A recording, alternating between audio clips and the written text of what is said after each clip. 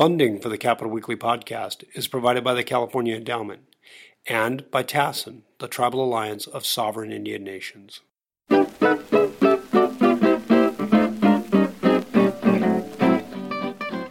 Greetings and welcome to Capital Weekly's podcast. I'm John Howard. I'm joined by Tim Foster. Hello. And our special guest today is Chris Austin, the publisher and editor of Maven's Notebook, the creator of Maven's Notebook, which is all about water. And since we're surrounded by water, although we're not flooded right now, but since we're surrounded by water right now, Chris, thank you very much for coming here. And we wanted to ask you a couple of questions about your take on everything that's going on. Okay, great. It's great to be here, John. Well, thank you. I'm going to have a sip of coffee right now. Okay. Is that a suggestion on how boring it is to talk about water? It's not right now. Maybe under usual circumstances. So a lot of things that have happened over the last couple of weeks we never thought would happen. The spillways up in Oroville. How does that affect water users? Those of us who drink and use water everywhere else but up there. How does that affect us down south? Well, it's not really going to affect things. I don't think so much. It's just getting the water out of the reservoir was a problem, but I think it's not going to affect water use, and I don't think it's going to affect water supply so much because they can control it now, so they can let the reservoir come back up. I saw a story the other day that said about a third, I think, of the water consumption in Los Angeles, in the Los Angeles basin, it comes through here. Is that possible? Comes out of Oroville. It affects about a third of the consumption down there. Is that possible? Well, I think that we get a third of Southern California gets a third of their water from the State Water Project, but not necessarily out of Oroville. It's like the water in San Luis Reservoir. Yeah. Some of that is State Water Project water, and some of that is what they send south to Southern California. Actually, they use Oroville, from my understanding. They use Oroville more for keeping the Delta fresh and meeting water quality standards. Okay. Now, have you been to the Oroville spillway? Have you ever been there? I have been there, but not since they had the emergency. But I think DWR has been doing a great job with getting their pictures out and the drone videos up on YouTube really fast. So you don't really need to travel up there. You can see it all much better with the pictures and the video. You know, I drive by the San Luis Reservoir all the time. We go down to Monterey, and we go 5 to 152 through the Pacheco Pass. Yes. And when we go up towards the pass, going westbound, and San Luis is on the left, it looks like an inland ocean. It's unbelievable. It's like you're in the middle of an ocean somewhere. It's just absolutely incredible. And now the water is coming up. It's down so long for so many years. It looked like almost a desert. And now it's starting to get back up. It's just sort of amazing. Yeah, they're going to fill up San Luis this year. And actually that's bad news for people who have had water stored there that they've been keeping there, because when they fill up the reservoir, that's the stored water is the first to get dumped. So, you know, people like in Santa Barbara, the Central Coast Agency had water in San Luis that they were saving, and they risked losing it. So I think they tried to move it out and move it into storage, like at Kern Water Bank. You mean move it out? You mean is there like a valve or a spillway or something? If it gets too full, they put it into the forebay? I think technically, I don't think they actually spill the water out that represents, but they would let that water go down the canal instead of pumping it up into San Luis. They'd send it down. They do a transfer like that. But the idea is that when the reservoir is filling, if you have somebody storing water in there for future transfer, they're not going to save that space for you. The people who have the water in the reservoir, they're going to fill it up. Okay. So your water What's wrong goes with this away. picture? There's something wrong with this picture. If you're the one that has the stored water in the reservoir, then you're upset. If you're the one that wants to have full access to all that water in the reservoir, you're all for that. Okay. Do the ones that have stored water there have to pay for the right to have stored water there? Yeah, well, if you're transferring water and you don't have a water bank, you know, then that was like sort of their reserve it was okay to keep it there because San Luis hadn't filled in so many years. Yeah. But now it's filling. So you mentioned earlier before we were doing the podcast, but you mentioned that some folks might be withdrawing or want to resolve this issue with the tunnels. You'd mentioned the water forum. Oh, Water yes, Forum. yes. Is that something we can talk about? Or Oh, yeah, sure, okay. yeah. What is the issue there, and what happened? Well, Sacramento has a letter they sent to the State Water Board regarding the Delta tunnels, or they have a list of conditions they want to put into the water license that about operations at Folsom. One of the concerns that Sacramento area water agencies had was that if with the Delta tunnels, that Folsom Reservoir would be operated so aggressively to keep the Delta fresh that in some years it would draw Folsom Reservoir down too low. And a lot of cities, a lot of there's some people that depend on that for water supply.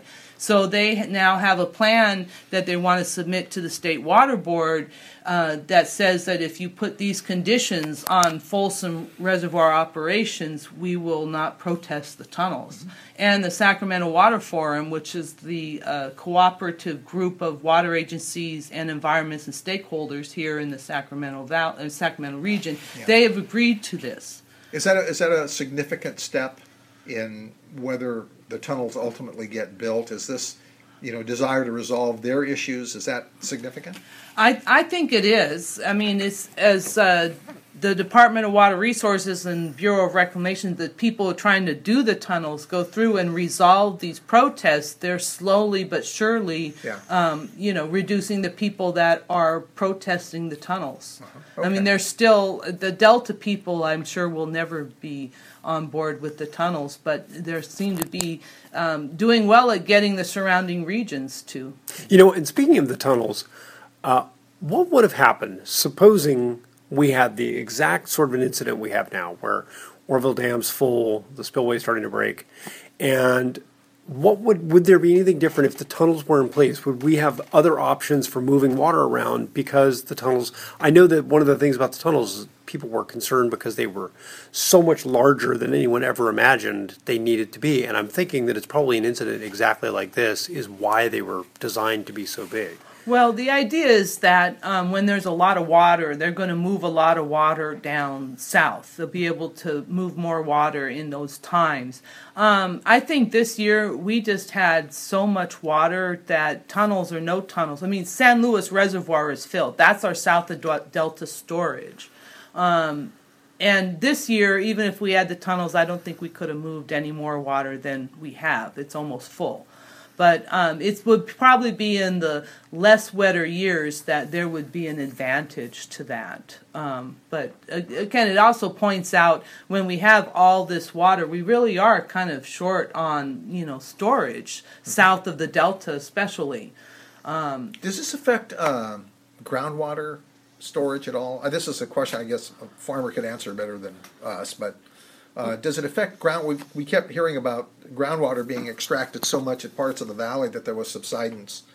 And does all this water and rain, does it recharge groundwater? It will to some extent. And many agencies are trying to move as much water as they can into places to recharge the aquifers. So there will be some of that going on. Will it be enough to, make up for all the drought years and the high amounts of pumping? Probably not. But it's going to put something back in there, yes. Well, in some cases, once the ground subsided, it's not going back up. Is that correct? No, but there's still room to put water in. But no, it's probably not going to go back up, not in some places. Some places it might. It depends on how much clay there is in the soil. Because it's when the clay gets compacted, that's when you really lose the space. So. Is the... I know we said we wouldn't mention his name, but is the Trump administration, is there a connection here between our water issues, things we want to do? Well, he did say there was no drought, and this year he's right. Yeah, we'll see what's going to happen. It's a federal funding issue, basically, right? So, or can he do something with an executive order to, I don't know, inundate California? I don't know. He's promised to do something. We'll see. He's proven he'd do anything. Anything. Perhaps he's been geoengineering in all of our weather here. The conspiracy theorists. What should we, over the next couple of weeks, do you have any thoughts about, you've been looking at the weather reports, I guess, like we have. I mean, do you have any crystal ball here? What happens over the next couple of weeks water-wise? Well, we're really going to hope that we don't get a nice warm storm that go into the Sierra and rain on all our big, huge snowpack and send it all tumbling down into the valley like it did in 1997. It could happen, yeah. It could happen. We have a big, huge, beautiful snowpack now, almost 200% of normal in some places. And if it stays up there, we're in good shape. If it all comes down, different story. Yeah. So we're going to hope, it stays up. There's the acting director of DWR. I saw a news briefing he did a few days ago. I know, lucky him, huh? Mark Cowan retires on Dale, December just in time. 31st. He's probably off in some tropical island going, glad it's not me. Bring me desert more island. drinks with umbrellas in them.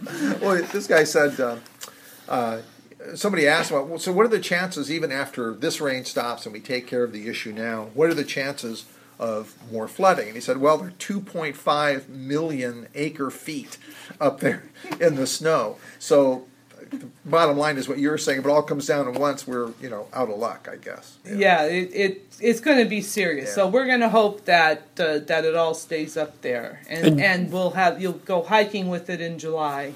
And you've added a betting and odds section on your site so people can bet on where the levee will blow out. It's colder out there now. As we tape this Wednesday morning at about 11:30, it's cold. It's actually chillied up today, and it's colder now. So maybe Yes. either we freeze or we flood. I don't know what the Well, freeze is better. I mean. Yeah, let's freeze and let's go skiing. Okay. Well, on that happy note, Chris Austin, thank you very much. Oh, thank you. Tim Foster, thank you. Thank you. And Chris, what is the URL for your website if people want more information? Sure. For all things water, it's mavensnotebook.com. MAVENS and then notebook like a notebook.com. Okay. There's more water information there than you will ever want, I guarantee. And if you're really curious, write or call Chris Austin and ask her why she named it Maven's Notebook. That's the big mystery. Wait, there we go. So that last question. So why did you name it Maven's Notebook? We just thought we'd embarrass it, I know, silly name for a website. It was never supposed to take off. I didn't know what to call it, so I just came up with that and said I'll just start publishing. New York here. Times, that And name then was it just already taken. I know. Okay, well, Okay. on that note, now Thanks you again. know everything we know. Yep. Thank you, Tim. Thank you, Chris. And we'll catch you next time around. Thanks for having me. Yep. Sure. The Capital Weekly podcast is supported by TASIN, the Tribal Alliance of Sovereign Indian Nations.